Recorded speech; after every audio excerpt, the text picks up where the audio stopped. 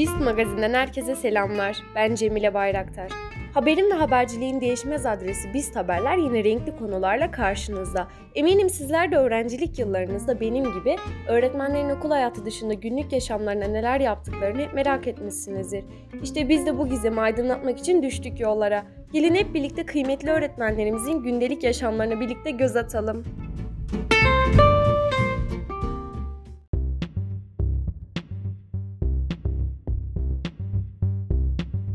Deneyimli kameramanımız Mehmet Soray ve muhabirimiz Yusuf Doğan yine yılın gazetecilik haberine imza attı. Haberi adeta koklayan ekibimiz, okulumuz kimya öğretmeni Sayın Hacı Mehmet Kınalı'yı bir kafede görüntülemeyi başardı. Tek başına kafede otururken objektiflere yakalanan Sayın Kınalı, uzun bir süre ekibimizin görüntü aldığından habersiz rahat tavırlarıyla kahvesini yudumlamaya devam etti. Ekibimizi fark ettikten sonra telaşa kapıldığı görülen Sayın Kınalı, hesabı ödeyerek mekandan ayrıldı. Ekibimizin ısrarlı takibi sonucu sorularımıza zorla da olsa cevap almayı başardı.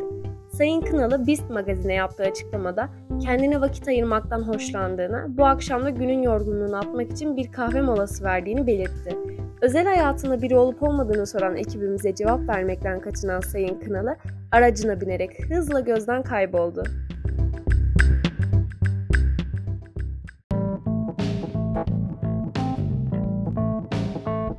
Öğretmenler Günü.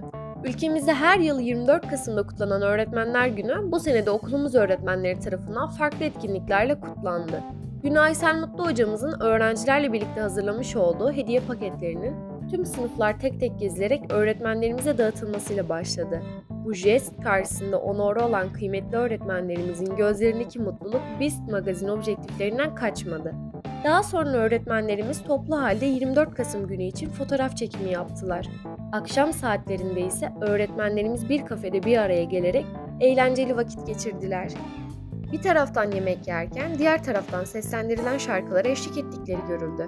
Okulumuz mezunlarından Gazi Üniversitesi Eğitim Fakültesi müzik öğretmeni Anıl Özay'ın seslendirdiği şarkılarla unutulmayacak muhteşem bir gün geçirdiler.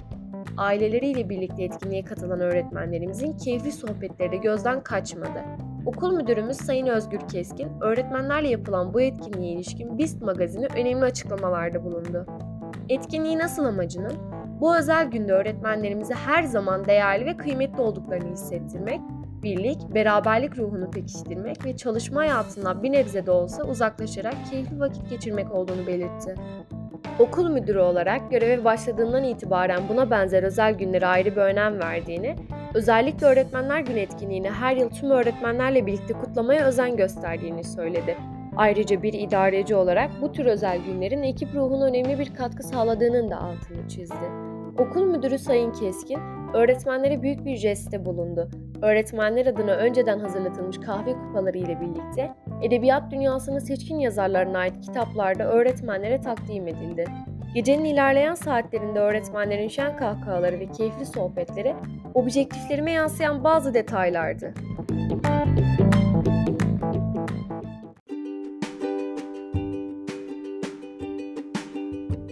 Halı saha kaçamağı. Haber nerede? BIST Magazin orada. Öğretmenlerimizin halı saha kaçamağı BIST Magazin ekibi tarafından görüntülendi. Öğrencilerle birlikte yapılan maç zaman zaman jeneriklik hareketlere sahne oldu. Öğretmenlerimizin yaklaşık 1 saat süren ve yoğun tempoda geçen müsabakada ortaya koydukları performans takdire şayandı. Formda oldukları gözlemlenen öğretmenlerin sezona iyi bir hazırlık kampı geçirerek başladıklarının adeta bir kanıtı gibiydi. BIST Magazin mikrofonlarını uzattığımız Almanca öğretmeni Sayın Oktay Güneş, etkinliğe ve müsabakaya ait kısa bir röportaj verdi. Her hafta Perşembe günleri öğrencilerle birlikte böyle bir etkinlik yaptıklarını, sporun kendilerini zinde tuttuğundan bahsetti. Bugünkü maçın da yorucu ama eğlenceli geçtiğinden bahseden Sayın Güneş, bu tür maçlara her zaman hazır olduklarını, iyi bir sezon geçirdiklerini dile getirdi. Öğretmen futbol takımı olarak gençlerle başa baş mücadele ettiklerinin de altını çizdi.